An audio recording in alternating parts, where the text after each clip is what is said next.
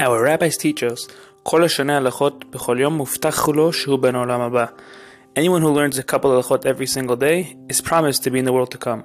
Halacha was created to help you fulfill that mission by teaching halachot every single day and is now learned by thousands around the world.